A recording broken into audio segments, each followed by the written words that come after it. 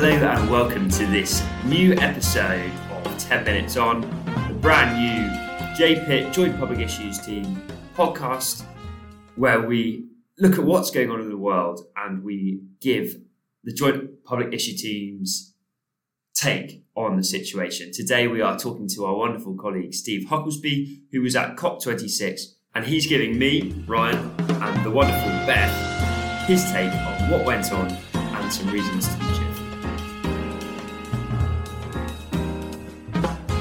Tell us a bit about, for those of us who weren't there, what was the Blue Zone? What was going on at COP for the last couple of weeks, and what was it all about?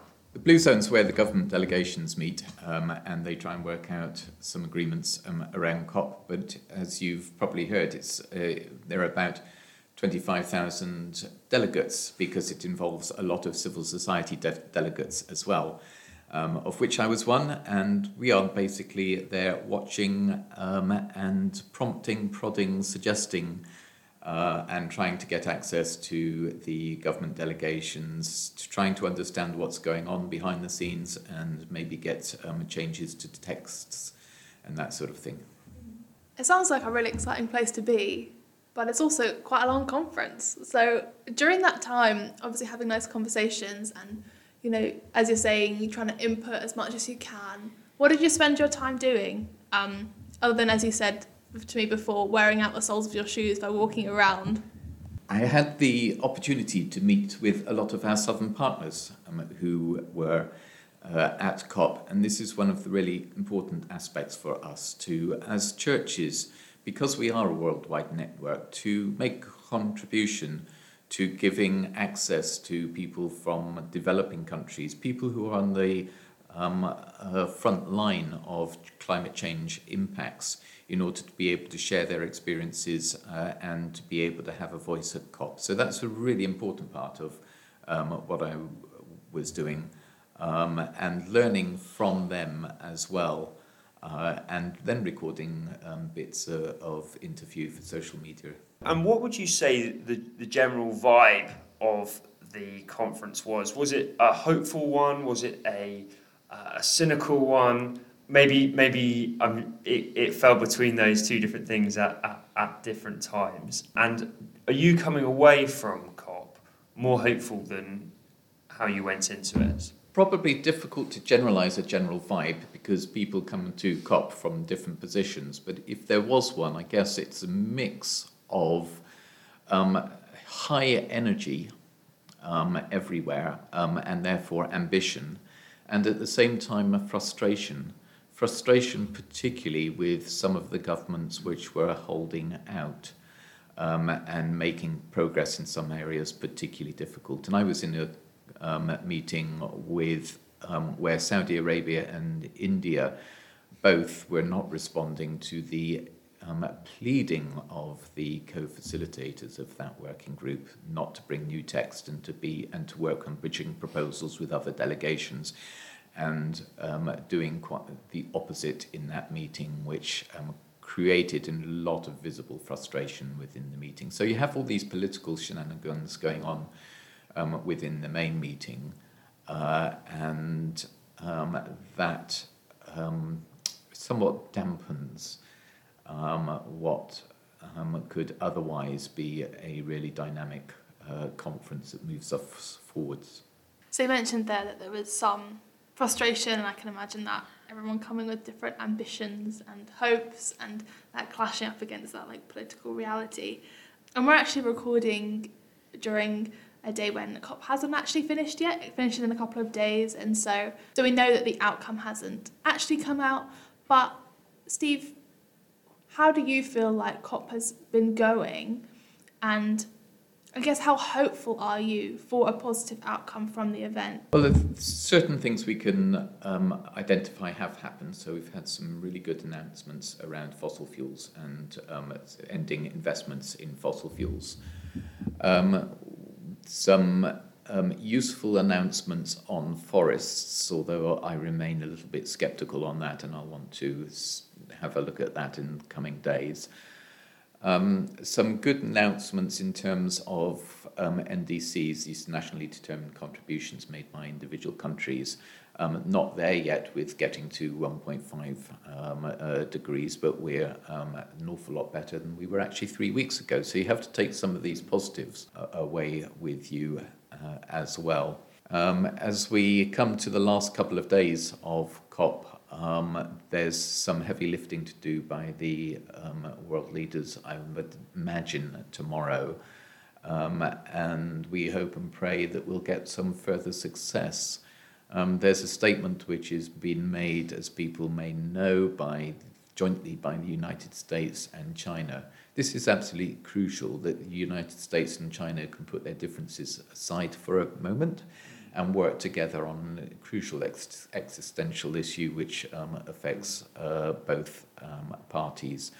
Actually, the statement doesn't say an awful lot, but the fact that they've made the statement together and committed to work together in a number of different areas is of value in its own right.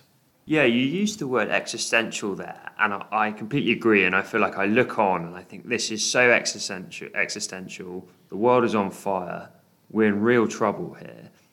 Can you give us any insight, help us understand why it is that people are dragging their feet, why countries are not rushing to act, decisively and boldly on this, and how much sympathy, how much pragmatism do we have to view that with, and how much are we entitled to just be annoyed and scared about the existentialness of it? Well, we've got a lot of politics in this, sadly. And so you have got some countries which have got vested interests, for example, if they've got large oil, gas, coal reserves.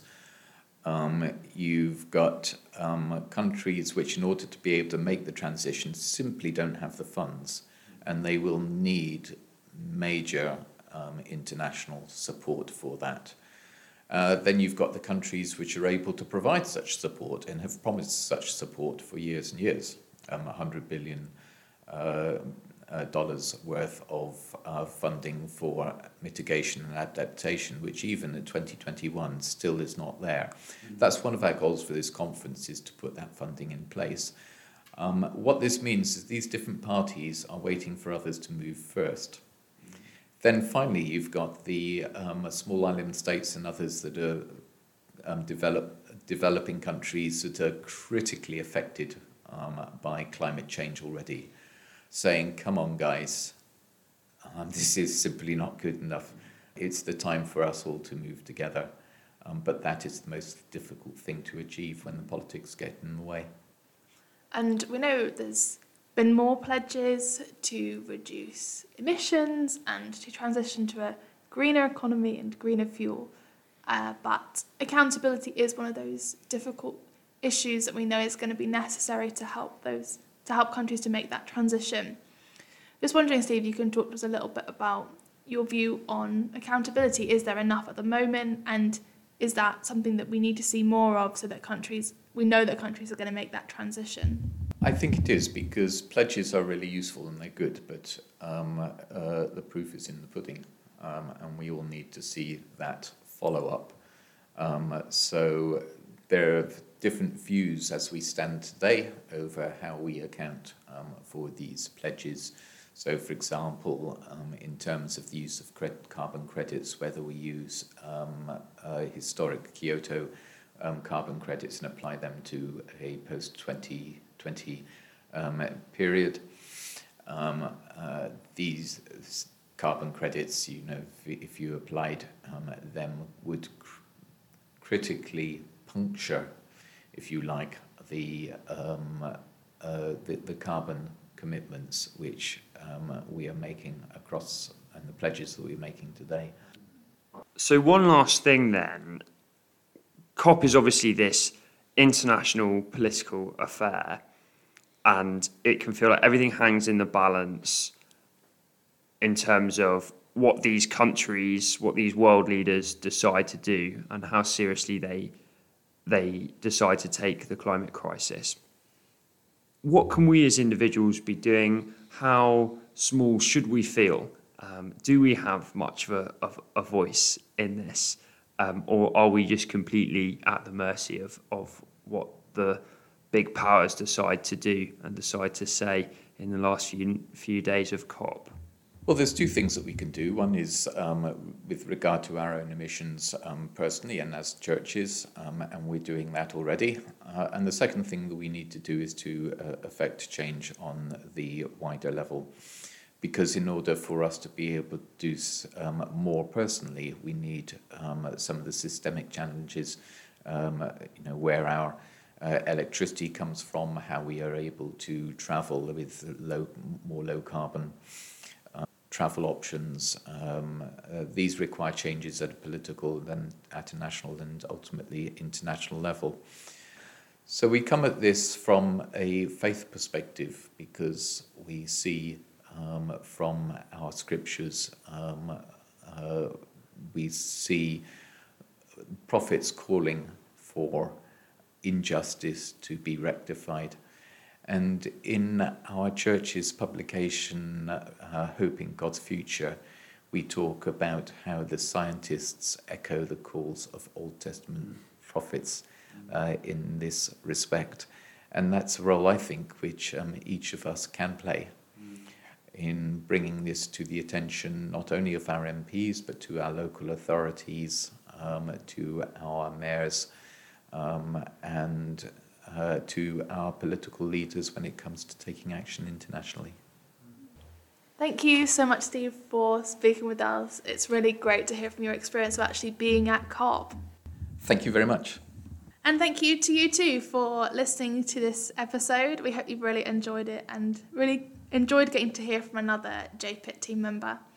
We'll be back soon with another episode, so make sure to check out wherever you listen to your podcasts. And in the meantime, if green issues and the climate crisis is something that you're really passionate about, then make sure to check out the JPIT website, because we are always campaigning on loads of justice and climate issues, and so make sure to check that out and to look